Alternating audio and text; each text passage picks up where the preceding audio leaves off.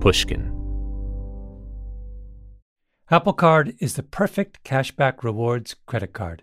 You earn up to 3% daily cash on every purchase every day. That's 3% on your favorite products at Apple, 2% on all other Apple Card with Apple Pay purchases, and 1% on anything you buy with your titanium Apple Card or virtual card number.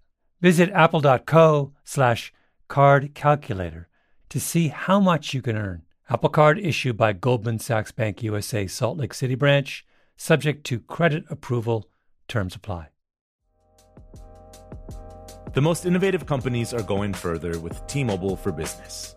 The PGA of America is helping lower scores and elevate fan experiences with AI coaching tools and 5G connected cameras. AAA is getting more drivers back on the road fast with location telematics. And the Las Vegas Grand Prix is powering race day operations with 5G connectivity, giving fans an experience at the speed they deserve. This is accelerating innovation with T-Mobile for Business. Take your business further at T-Mobile.com/now. Willie Nelson, Waylon Jennings, Chris Christopherson. Before they were legends of outlaw country, they were lost souls looking for their sound. Don't miss Mandy Moore and the new scripted Audible original, The Boar's Nest, Sue Brewer and the Birth of Outlaw Country Music. Discover the true untold story of the extraordinary woman behind the outlaw country music movement and its biggest stars. Hear how one woman's vision and her tiny living room, far from Nashville's Music Row, became the epicenter of a musical movement. Mandy Moore as Sue Brewer in The Boar's Nest. Listen now at audible.com/The Boar's Nest. Since the release of her 2013 Dan Auerbach-produced album, Pushin' Against the Stone, Valerie June has become a critic's darling. Rolling Stone praised the Tennessee-born soul singer's unique voice as vinegary and slightly oddball, writing that she's equal parts Diana Ross and Dolly Parton. Well, I lie awake on a cool, damp night. With every subsequent release, Valerie June has helped widen the scope of contemporary Americana music. She's one of few African-American women working in the genre today. Her unique combination of gospel with Appalachian folk is a shimmering example of what's possible in the roots music tradition. Broken Record producer Leah Rose caught up with Valerie to talk through her stunning new album. They also talk about Valerie's new collaboration with the legendary Stax singer Carla Thomas, and the mystical muse who inspires the chorus of voices that Valerie hears in her head. This is Broken Record, liner notes for the digital age. I'm Justin Richmond.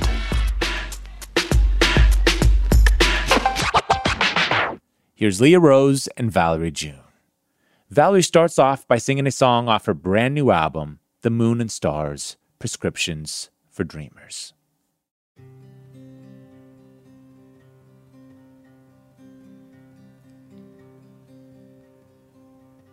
I know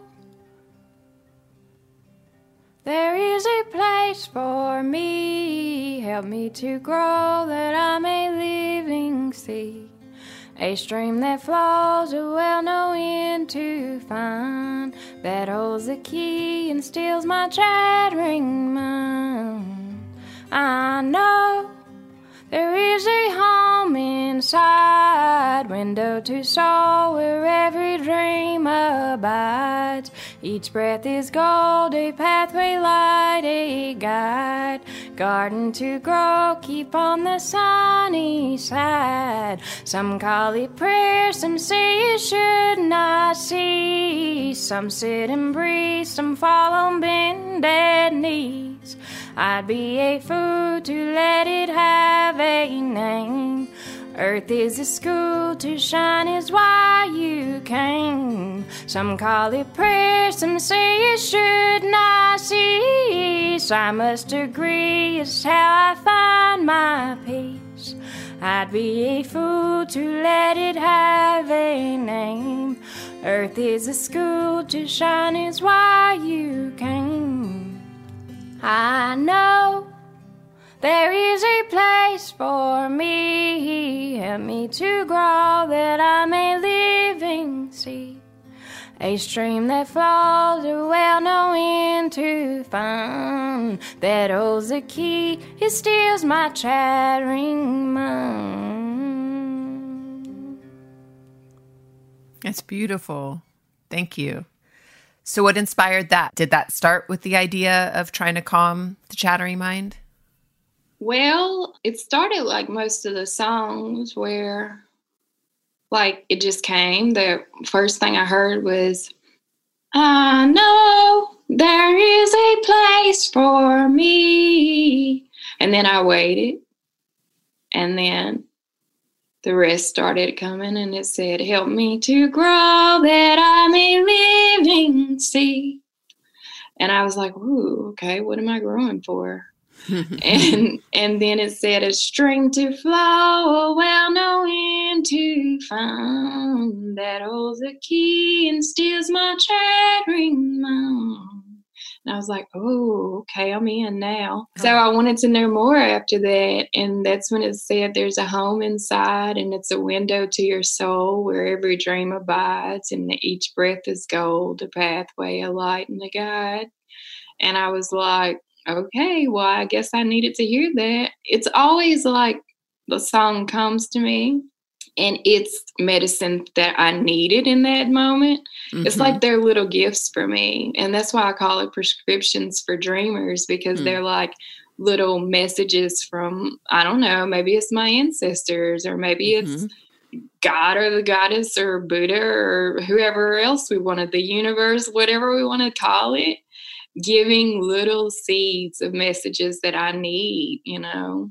In 2013, I read that you labeled your style organic moonshine roots music. Does that still hold true for you? I stopped using the name organic moonshine roots music because I'm overusing that name. I don't even need a name anymore. Mm-hmm. At the point that I needed a name, I was playing music a lot down in Helena, Arkansas, and Clarksdale, Mississippi, and busking, and all around Memphis and that area in the region. And people would hear my music and they would say, what kind of music is that? And I'd say, what kind of music do you think it is? And some people would say blues, and some people would say gospel, and some folk, and some hillbilly music. And I was just like, gosh, I'm just going to think of a magical name for my music and let that name be what I call it, because I want it to be able to just be me and not have all of those rules. And I still feel like that. Like, it's ethereal, it's magical, it's what do we call music? It's really, really hard for musicians unless they're in a pure form and studying that. Yeah, and it seems like the only place those labels really matter are, you know, when you're being classified on Spotify in a certain playlist, or even in like an old school record store where you have to be within a certain genre. But besides that, it's like, it's what, you know, it doesn't even really matter. Yeah. And I find that many listeners, they don't much need the label title for the genre or whatever. If they like the song and it feels good to them, they respond to it. And that's all there is to it. And it's almost even better, because if it's a song, if it's somebody who has like a clear parameter, like, you know, you hear people say, I like everything but country music. Mm-hmm. And it's almost better, because then if you don't know what it is, you can like it, and then you find out, oh no, it's actually country music. Yeah, because I guarantee you that for people who do say that, because I used to say that, like as a teenager, I would say, I like everything but country music. Mm-hmm. But I loved country music because I liked old country music. What I didn't like was modern, polished country music. And I like the country music that came out of my grandmother's church, which was just a bunch of old Black folks singing at Highway 45 bypassed Church of Christ and singing with their Southern accents as loud as they could with no instruments. And it had a twang, and that's what I was raised on. So you're probably still drawn to that. Oh, yeah. voices in the pure raw form, and especially voices that are imperfect. I love that. If a voice breaks or cracks or quivers, I love that. So who are some artists that you love who have that characteristic with their voice? Karen Dalton has it with her voice. It's such an imperfectly perfect voice. Billie Holiday's voice is like that. They have these breaks. Etta James will hit points where her voice has this rust on it. It's just rusty like a galvanized tin that's been out in the sun in front of a trailer all day and for years and years and years. So voices that have that to it, you know, Orna Ball, she sang with her husband EC and Orna Ball. Her voice is so imperfect. Memphis Minnie, Bessie Smith and Ma Rainey, any of the old sounds, when you listen to that, it doesn't sound clear and perfect all the way through. You know, there are points where you just hear raw emotion. Mm-hmm. And then how did you settle on your sound? Was there a certain point when you were just starting to play music where you felt like you had to pick a lane in a way? Did you experiment a little bit at first? Well, this is not a ending question. It's an ever-present question. And basically what I did was I was in a band after I moved to Memphis, and I sang only. I didn't play any instruments. But when the band broke up, I was just singing, and I worked really hard building a following for this band. And people would be like, where are you going to play? What's going on? When's the next show? And it was over. And I was like, you know what? I never want to experience this again in my life. I want to be able to accompany myself and do shows, just me with an instrument, no matter what. And so my grandfather, when I was 14, he'd given me a guitar, and I promised him that I'd learn to play, but I never did. So I was in my early 20s. And when the band broke up, and I said, well, I'm going to have to sit down and learn how to play this guitar. And so I got a chord book.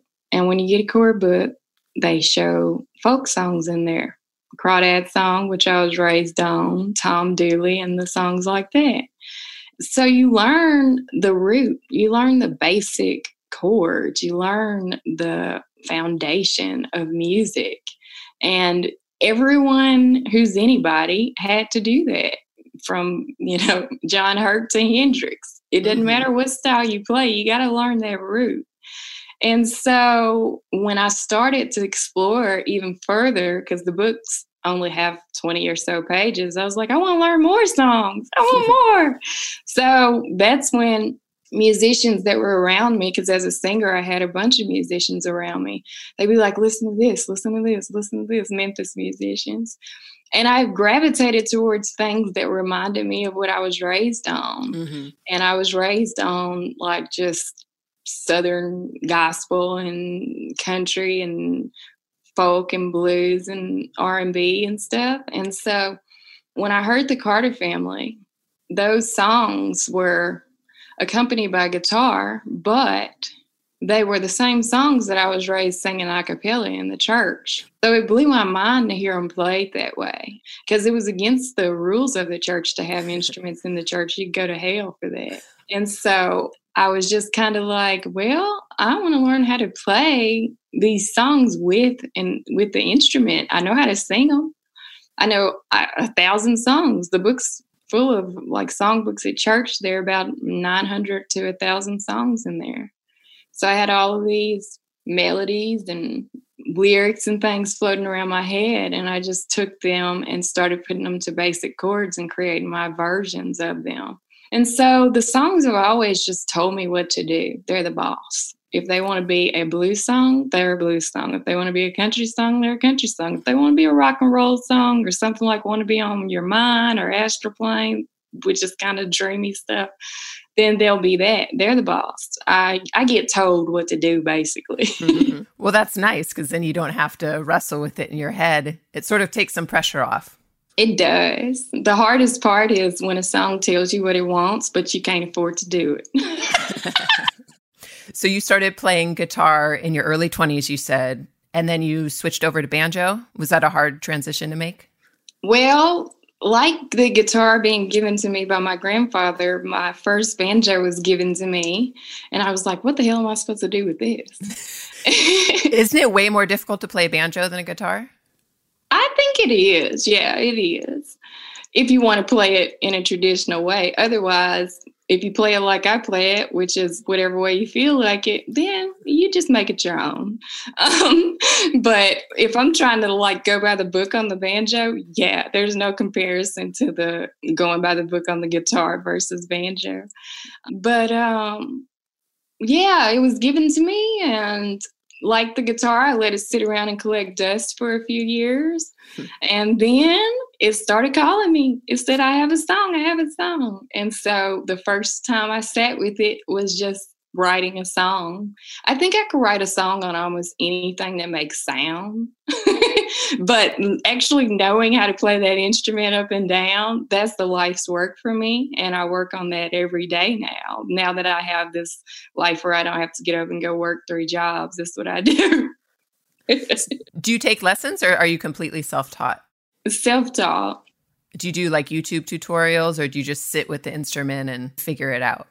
When I want to learn a cover song, I'll watch videos on it on YouTube. And I think that's so amazing about this technology in our time, that we can learn anything we want to learn. And I think that contributes to artists not having limits as far as what they create, it being inspiration from artists from India or Africa or Ireland. You know, you can just go all the way into Brazilian music or anything you want to learn right at the click of a fingertip, you know, on a button. So I lean on the internet quite a bit, and I kind of trust my ear some now, but really I just trust my ear with singing. So sometimes I can pick out a part and I'm like, oh yeah, I'm proud of myself, because when I first started in my early 20s, I could not tell you what a saxophone was or a bari sax compared to any of the other horns. The only one I really knew was blaring saxophone, clearly, and trumpet. Trumpet's my favorite horn. But I couldn't distinguish which was what in music. I listened to music as a whole versus getting inside of it and being able to say, that right there is the bass, and then underneath that came this, and behind that came that. And so I had to learn how to hear like a musician, and I'm still learning that. Can you now write music, or can you direct players to play certain parts that you hear in your head? Yes, that is how I do the songs. I can't write music, but I hum it, you know. And I'll just be like, okay, what I hear in my head, I know is a horn, and it goes like this: da da da da da da da da do do do do. And I'll just be like, that's what the horn's supposed to do. And you're a horn player, so how can you? Yeah, translate that. You can do the drum part and the bass and guitar, everything? The feel of it. But I'm not so good at drums. I'm getting better at that, but I'm not so good at that.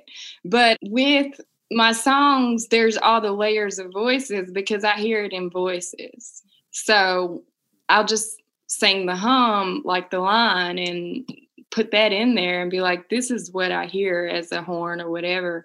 And a lot of times, like say working with Jack, I would say, I hear something that's going da-da-da-da-da-da-da, and it's a drum.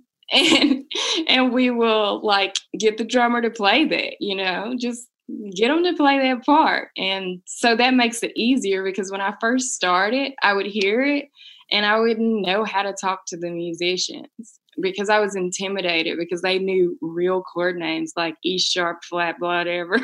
Right. Like, damn, I don't know what the hell I'm talking about. That's but so intimidating. Bumping, da da da da, and gaga goo goo with the baby talk. So does it usually happen that the melody comes first to you, or do you hear the voices first and then you put a melody under the voices? It's melodies, and then the words start to morph. And sometimes I don't even get words. Like it'll just stay like a chant almost, you know?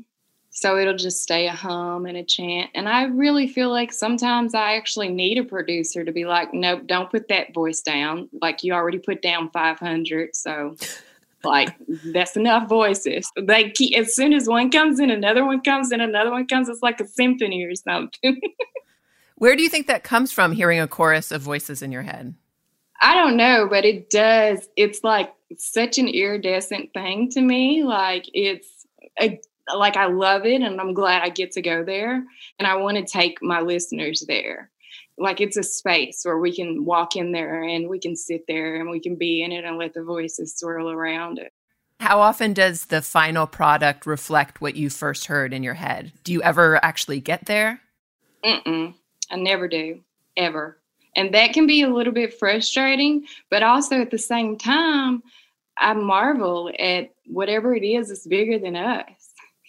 We're like always just inspired by something bigger, and you know, it's more real in the dream, in the voice that I heard in my head. If I can live there, then I don't get frustrated, because it's never the same as what I heard in my head. It always comes out different, and sometimes it comes out better. That's good. Yeah, so at least there's that. Yeah, so it does. It happens all kinds of ways. It must be frustrating if you don't have the language to express what you're hearing. You're trying to put this thing together that only you're hearing. And if you're working with someone like Jack Splash, how do you communicate that to him? Do you play him samples of other music? Do you just sort of like sit and hum in front of him? Which does sound funny, doesn't it? Yes. I have to be working with someone that I feel comfortable enough to sing the baby talk to. And Jack is certainly a person like that, because he like makes everyone feel so safe and comfortable with their form of creativity. And then also, yes, I would play him like samples of things, and he would play me samples of things just to be sure that what I described to him is the same as what he's receiving. Because when you're in the room with another person and y'all are getting ready to make music, you could say, play a drum roll that sounds cloudy, like a thunder, like the back rolls of thundery drums on some of the T-Rex stuff that Tony Visconti produced. But they might hear that differently. So how you land at it is just like, there's got to be something that's marvelously bigger than you that guides that. You know? Yes. I don't know what to call it, but maybe the mystical music muse or something is guiding the whole process, a little fairy coming and guiding it to make sure that everyone hears the song the right way. Do you ever worry that you're going to get cut off from that source?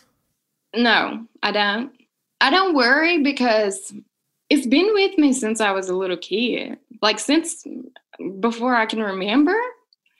And I know that, you know, there are other forms of art that I love, and I do. Like I draw and I write poems, and I don't just hear the singing voice. Sometimes I hear speaking voice, where it'll be like tips reading me a poem. So I try not to limit it. And one of the goals of my life is, one of the people I worked with who I thought was such a brilliant person was Richard Swift, because he would paint, he would produce, he would play every single instrument on something. I mean, he loves photography. He didn't have like a limit to his creativity. And a lot of musicians are creative outside of music. Many of them paint, like I think Amanda Shires does, and Margot Price might. Joan Baez. Yeah, Joan Baez and Joni Mitchell. As long as you're just staying in the flow and keeping that creativity, the voice will always come back around. It'll always come back. We'll be back with Valerie June and Leah Rose after the break. Apple Card is the perfect cashback rewards credit card. You earn up to 3% daily cash on every purchase every day. That's 3% on your favorite products at Apple, 2% on all other Apple Card with Apple Pay purchases, and 1% on anything you buy with your titanium Apple Card or virtual card number. Visit apple.co/creditcard Card Calculator to see how much you can earn. Apple Card issued by Goldman Sachs Bank USA Salt Lake City branch, subject to credit approval. Terms apply. It's almost here. The Knix anniversary sale starts this Thursday, May 9th at knix.com. Celebrate the intimate apparel company that has reinvented products for real life with one of Knix's biggest sales of the year. Get 30% off all leak-proof apparel from the #1 leak-proof brand in North America, including period underwear, swimwear, activewear, and more. Millions of people have made the switch to Knix leak-proof underwear, and there's never been a better time for you to try. Save 30% on super comfortable, machine-washable, and great-looking underwear that's perfect for periods and light bladder leaks. Choose from a variety of colors, styles, and sizes from extra small to 4XL. You can even match your leak-proof underwear with an incredibly supportive and comfortable Knix wireless bra. So mark your calendar this Thursday, May 9th for the Knix anniversary sale. Get 30% off all leak-proof underwear, shapewear, activewear, and more. It only happens once a year at knix.com. That's knix.com. Don't miss this. Willie Nelson, Waylon Jennings, Chris Christopherson. How did the biggest names in outlaw country start a musical revolution? Through one woman's vision from one tiny living room. Don't miss Mandy Moore as Sue Brewer in the new scripted Audible original, The Boar's Nest, Sue Brewer and the Birth of Outlaw Country Music. Discover the true, untold story of the extraordinary woman behind the outlaw country music movement and its biggest stars. Brewer helped shape the sound and soul of country music as we know it today, despite never picking up an instrument herself. Lovingly dubbed The Boar's Nest, Sue's place was an intimate staging ground where a new breed of singer-songwriters, wounded souls, wayward upstarts, would spur each other on to tap into something bigger, realer. Starring Mandy Moore and featuring Eben Moss-Bacharach as Shel Silverstein and TJ Osborne as Johnny Cash, alongside a full ensemble cast. Audible invites you to enter The Boar's Nest and experience the rise of a musical revolution. One woman, one time, one place. The Boar's Nest, Sue Brewer and the Birth of Outlaw Country Music. Listen now at audible.com/The Boar's Nest. We're back with more from Valerie June. You took 4 years between the last album and this album. Was there some sort of pivotal moment where you thought, okay, I'm ready to start this whole creative cycle over again? No, I don't really stop. 4 years, that record came out in March 2017. And then I toured for 3 years. And then we hit coronavirus last year. So that was me stopping. But I really don't stop. What I do is I just tour. I tour on a record for a long time, which unless you're coming to shows, then you would think, yeah, what's Val doing? But it was really something to be home, actually, because I spend more days gone than I do at home. Is it harder for you to write when you're on the road? No, I usually write no matter what. Songs come in dreams, so I write sometimes in my sleep. Like on this record, Why the Bright Stars Glow came in a dream. So my biggest thing is just to be open to the song whenever the song wants to come and ready to capture it in some form on my cell phone or rolling over and scribbling it down or whatever it is.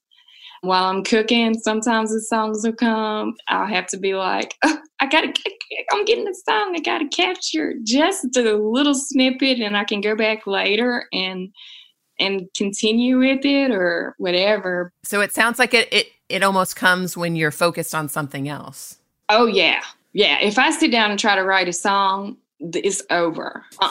I cannot. I mean, I can do it if I have a songwriting session with someone and we say we're going to write a song, but even then it's hard.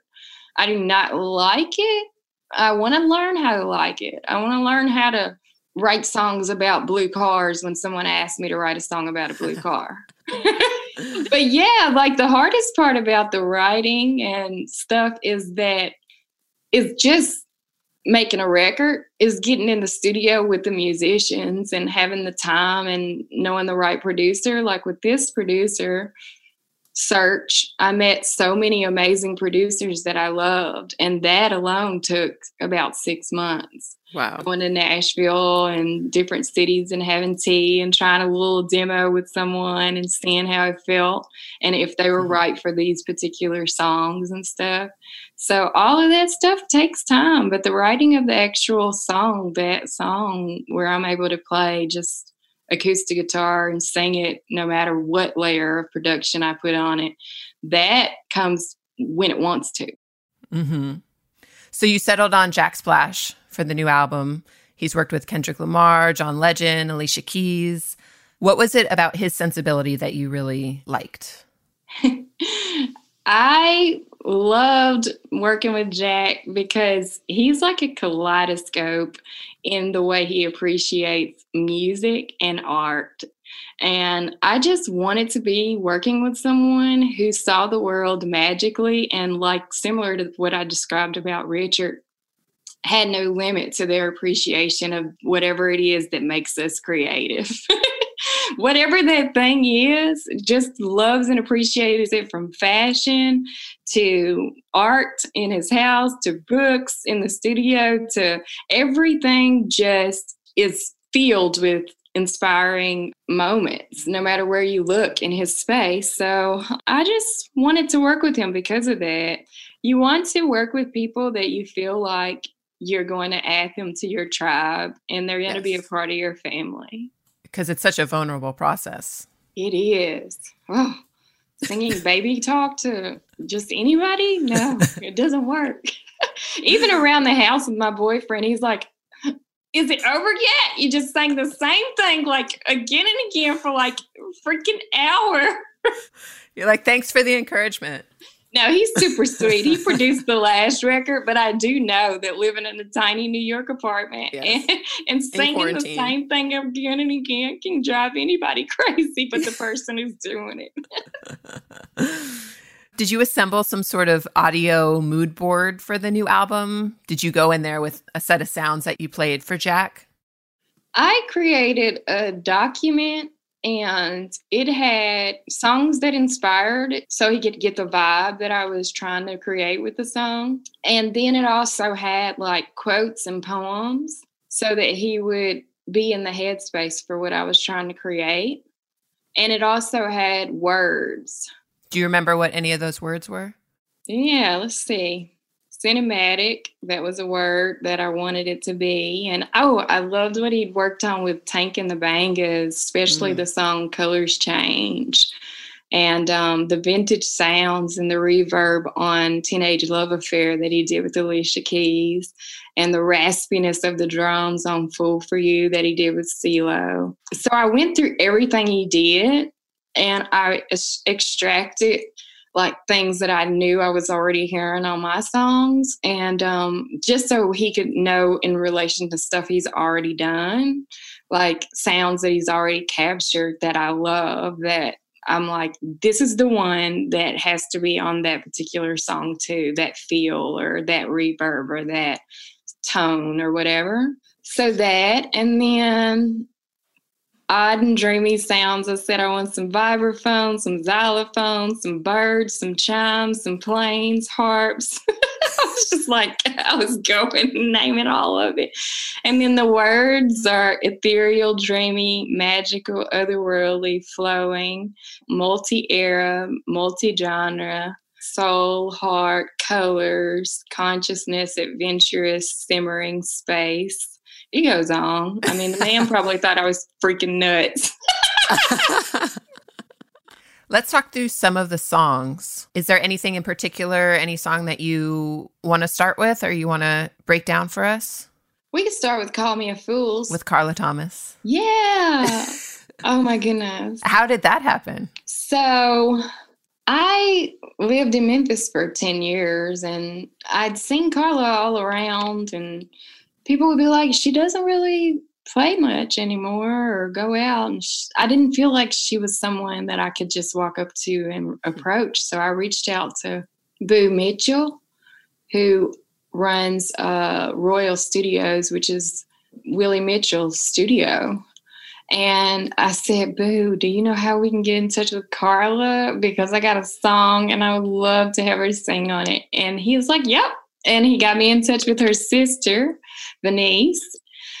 And Venice got me in touch with Carla because Carla doesn't have a phone. And so she lives in a different, like her time and everything is just so great. It's so different.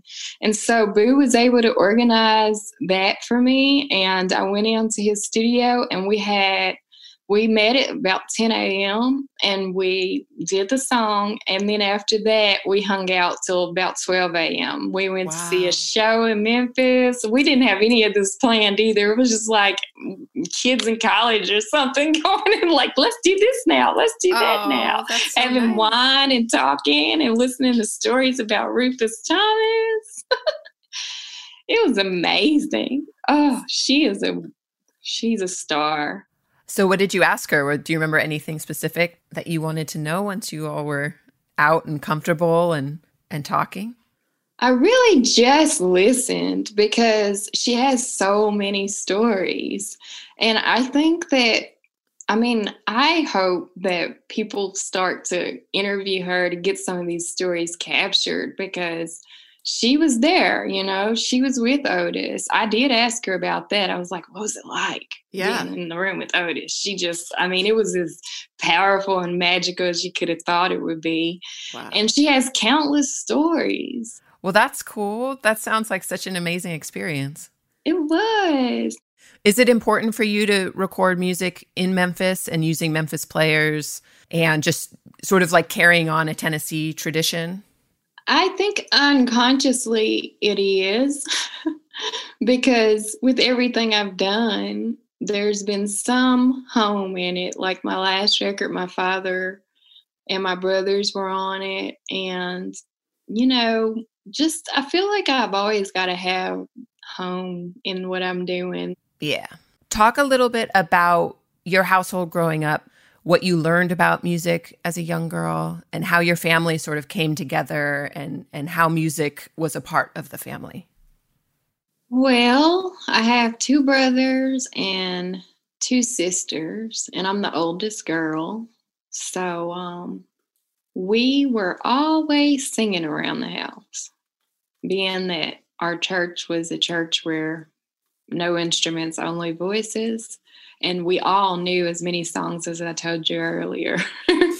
And so if somebody started a song, then everybody else would just jump in on it, and harmonize and start doing that part while we were on our way to school or working in the yard or cleaning up the dishes after making dinner. It was like the sound of music in a lot of ways, because if somebody started a song, it wasn't going to end until we sang the hell out of it. And so my mom and dad, my father was a music promoter, and he also had a construction business, which helped him on the times when the music business wasn't as prosperous. And we all helped in his businesses. We worked in all his businesses. So I learned a lot about promoting music from being with him. And I think he was one of the greatest inspirations for me when I moved to Memphis, being able to share my music and promote it with people, like hanging flyers on poles and making up these flyers and handing them out and be like, come to my show, come fearlessly promoting myself. Mm-hmm. I was able to do that. And I think that all my brothers and sisters got a little bit of that hustle from being a part of my parents' businesses. And, it was a good time singing with them. Do you think being the oldest of 5 kids, does that give you sort of like an inborn confidence? Do you think there's something to birth order and the way that people hold themselves in the world? My friend, one of my best friends, she says that there is. My brother is one brother older than me and then all the rest. But what I find is that it makes me bossy. I have to tell myself sometimes nope, just stop. Don't be bossy, because I'm really bossy. I get that though, because you had a little army of people under you and you need to order them around. Yeah. So that's the biggest thing, because confidence is something I totally have had to work on over years of my life and still do. So do you remember the first time you got up and played in front of people? I do. This usually what would happen is at the holidays, we'd all get together during the, say it was Christmas, during the day. I'd say to my siblings, let's have a show. Let's put on a show. And so after we'd opened the presents and everyone had eaten, then we'd say to Gran and all my aunts and uncles and all the kids, we're going to do a show. And we'd go to the living room and we would get in front of everybody and we'd sing like we were Jackson 5. And of course, everybody else felt the infectious nature of music and they'd join in. So the whole family would just be getting down at the holidays. So that was me and my brothers and sisters promoting little shows in the family. And then in the 4th grade, Mr. Wallace in Humboldt, where I went to elementary school, we were studying Woody Guthrie, and I love the song, This Land Is Your Land. And I said, Mr. Wallace, when we come back after lunch, can I get in front of the class and sing This Land Is Your Land? And he was like, can you sing? And I was like, yeah. And I said, yeah, I can do it. So he let me get up and sing it. And I don't think they much like my voice, but I did it anyway. You have to be confident to do that. Yeah, it didn't stop me, They might have called me a fool, but I went and did it. And I always wanted to sing like, in high school, they'll choose the best singer to sing the national anthem. Ooh, I really wanted to do it, but I knew I didn't have the voice that was pleasing to everyone. So, did you do theater and stuff like that in high school? No, I was a cheerleader. And then I became a captain of the cheerleading squad. So that was me being a bossy person then too. Bossiness just running the common thread. Would you do like flips and everything? Like were people throwing you up in the air? I was too heavy for that. I was a base. I would throw people up. It was fun. I really enjoyed it. And I think I'm kind of like a cheerleader now for other musicians in some ways, like I did a playlist recently. It's Young, Gifted, and Black. And it's just all these musicians that we have around us that are multi-genre, that are amazing, that, we need to celebrate who they are and just like lift everyone up. Just keep everyone inspired to dream. We'll have more with Valerie and Leah Rose after a quick break. Every week at Broken Record, we meet with legends of the industry to uncover the meaning behind the music, the strategy and history that separate the good from the truly great. That's what Mark Chaikin does, but for the U.S. stock market. Mark is a creative legend in his own right. He worked on Wall Street for 50 years, invented 3 new indices for the NASDAQ, and has predicted some of the biggest market shifts of the past decade, including the recent mania in AI stocks. Now Mark says we're seeing a similar shakeup in the financial markets. He's calling this a new dawn for the U.S. stock market and predicts dozens of specific stocks will soar in the next 90 days. You can watch Mark's presentation for free at marketmessage2024.com right now. Again, the link to watch is marketmessage2024.com. That's marketmessage2024.com. It's almost here. The Knix anniversary sale starts this Thursday, May 9th at knix.com. Celebrate the intimate apparel company that has reinvented products for real life with one of Knix's biggest sales of the year. Get 30% off all leak-proof apparel from the #1 leak-proof brand in North America, including period underwear, swimwear, activewear, and more. Millions of people have made the switch to Knix leak-proof underwear, and there's never been a better time for you to try. Save 30% on super comfortable, machine-washable, and great-looking underwear that's perfect for periods and light bladder leaks. Choose from a variety of colors, styles, and sizes from extra small to 4XL. You can even match your leak-proof underwear with an incredibly supportive and comfortable Knix wireless bra. So mark your calendar this Thursday, May 9th for the Knix Anniversary Sale. Get 30% off all leak-proof underwear, shapewear, activewear, and more. It only happens once a year at Knix.com. That's KNIX.com. Don't miss this. Willie Nelson, Waylon Jennings, Chris Christopherson. How did the biggest names in outlaw country start a musical revolution? Through one woman's vision from one tiny living room. Don't miss Mandy Moore as Sue Brewer in the new scripted Audible original, The Boar's Nest, Sue Brewer and the Birth of Outlaw Country Music. Discover the true, untold story of the extraordinary woman behind the outlaw country music movement and its biggest stars. Brewer helped shape the sound and soul of country music as we know it today, despite never picking up an instrument herself. Lovingly dubbed The Boar's Nest, Sue's place was an intimate staging ground where a new breed of singer-songwriters, wounded souls, wayward upstarts, would spur each other on to tap into something bigger, realer. Starring Mandy Moore and featuring Eben Moss-Bacharach as Shel Silverstein and TJ Osborne as Johnny Cash, alongside a full ensemble cast. Audible invites you to enter The Boar's Nest and experience the rise of a musical revolution. One woman, one time, one place. The Boar's Nest, Sue Brewer and the Birth of Outlaw Country Music. Listen now at audible.com/The Boar's Nest. We're back with Valerie June singing an acoustic version of her song, Astral Plane. Well, is there a light that you have inside you can't touch? A looking glass, it can only show you so much. If you follow the signs, slowly but steady, don't rush, then the day will come when you're ready. Just trust. You be dancing on the astral plane in holy water, cleansing rain, floating through the stratosphere, blind but yet you see so clear. Well, is there a way for you to shine without fear? You're from other worlds, but you can't see what keeps you here.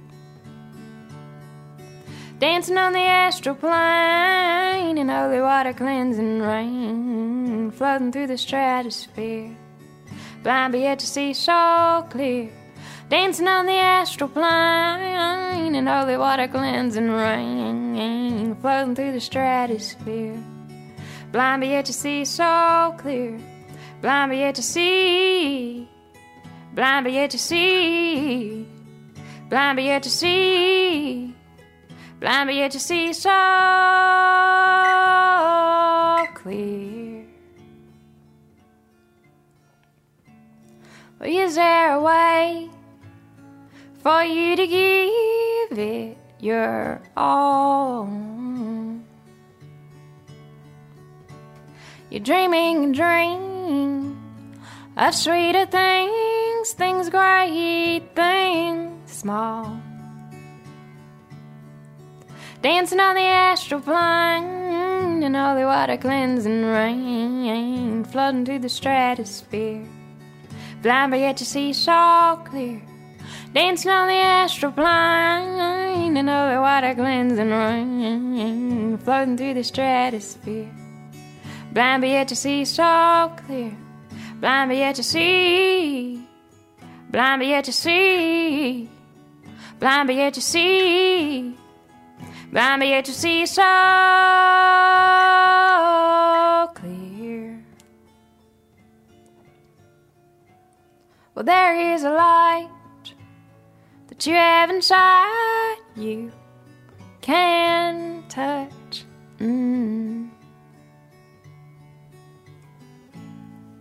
It's so beautiful.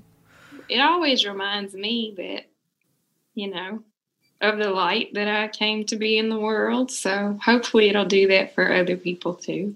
And it almost feels like you're trying to protect that light in the song. Most definitely. That's why dreamers need prescriptions for protection of the loving kindness and the sweetness of their hearts and the dreams that they want to share. A lot of the imagery is, floating above the earth, blind, but you can see. Do you feel like you need that to protect yourself from the harsh reality of the world? Yeah, but I think at the same time, what's happened is that I understand the blues and the happiness of it and the joy of it and the processing of the harshness and like not running away from it, but walking right through it and looking at the world and seeing the astral world within this physical world. And it's all here. And how wondrous and amazing all of that is, just being here on Earth and the magic of us being here. I mean, we have like trees, for example, we can hug. This stuff is really a gift, the full moon tonight, the stars, all of these things. I saw 3 shooting stars the night I finished working with Jack on this record. And just like those things, you don't have to go far to see what I would call something bigger than you. And some people might call it God or something else, but I call it just beautiful. And so you don't have to go far for it. How have you, because you faced a lot of adversity in your life. There was a period of time when you were very sick for a number of years. How have you been able to get through seriously trying times?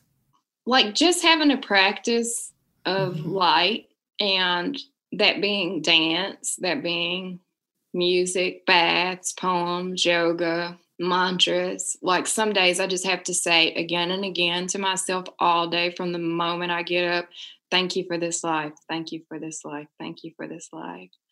And like just I have to say that again and again and again because, I mean, there are days when I just don't feel good.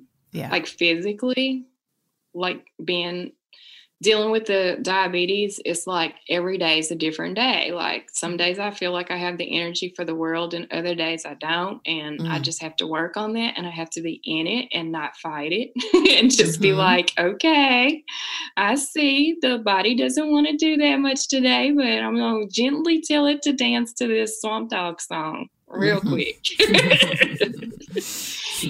So you just meet it where it is every day, just like with the voice. Sometimes the voice is able to hit super high notes, and then sometimes it sounds like low, like it in the morning when you first wake up. You meet it where it is until it's ready to be beautiful and clear, like Alison Krauss at the end of the day.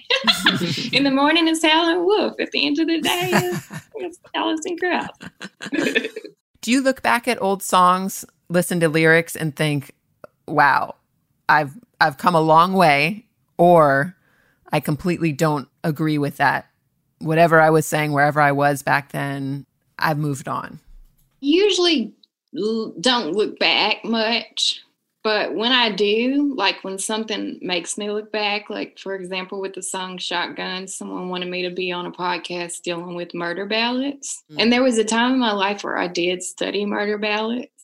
But I felt like after all the things that happened in our nation with, gun violence and things, and even in African-American communities, how we struggle with that I didn't want to sing that song ever anymore. It can be on a record, but I just don't feel like, I feel like when a song is right for a time and when it needs to just like, that came out and it's out and that's that. And it doesn't need to go. If people want to hear it, they can put the record on, I was wondering how you felt about working women blues.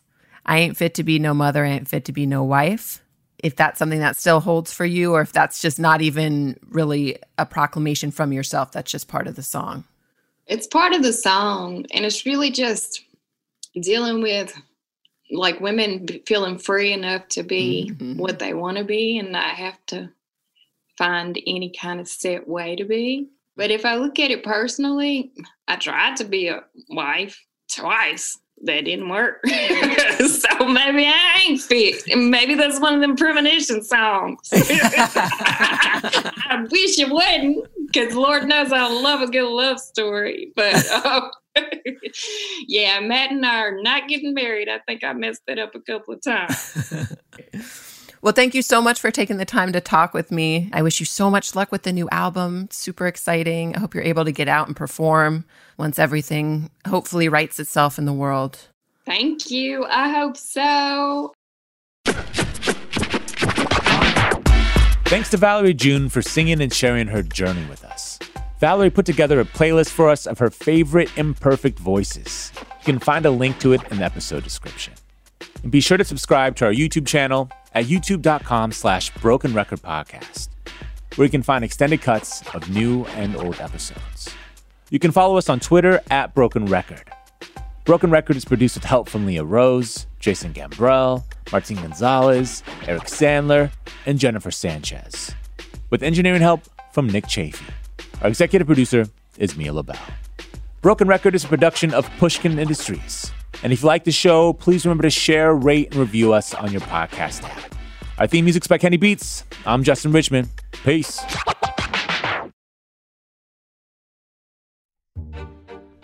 Every week at Broken Record, we meet with legends of the industry to uncover the meaning behind the music, the strategy and history that separate the good from the truly great. That's what Mark Chaikin does, but for the U.S. stock market. Mark is a creative legend in his own right. He worked on Wall Street for 50 years, invented 3 new indices for the NASDAQ, and has predicted some of the biggest market shifts of the past decade, including the recent mania in AI stocks. Now Mark says we're seeing a similar shakeup in the financial markets. He's calling this a new dawn for the U.S. stock market and predicts dozens of specific stocks will soar in the next 90 days. You can watch Mark's presentation for free at marketmessage2024.com right now. Again, the link to watch is marketmessage2024.com. That's marketmessage2024.com. Musora is your access to online music lessons for guitar, piano, drums, and singing. This is your chance to reignite some old musical passions or pick up an instrument for the first time. Connect with more than 100 of the world's best teachers and musicians. You'll get 7 days totally free to try it out, and then it's just $30 a month, less than a single private lesson. I mean, why do we do Broken Record? Not just because we love hearing from great musicians. We do it because we think that there is something beautiful about the appreciation of music. Don't you think we need more of that in our lives these days? That's the mission of Musora, to inspire, educate, and connect musicians. Enjoy unlimited personal support, weekly live streams, student lesson plans. It's like having a personal music teacher, only much, much better. Just go to Musora.com, Musora.com, to start a new musical journey today. Step into the world of power, loyalty, and luck. I'm gonna make him an offer he can't refuse. With family, cannolis, and spins mean everything. Now, you wanna get mixed up in the family business. Introducing The Godfather at ChumbaCasino.com. Test your luck in the shadowy world of The Godfather slot. Someday, I will call upon you to do a service for me. Play The Godfather, now at ChumbaCasino.com. Welcome to the family. VGW Group. No purchase necessary. Void where prohibited by law. See terms and conditions. 18+.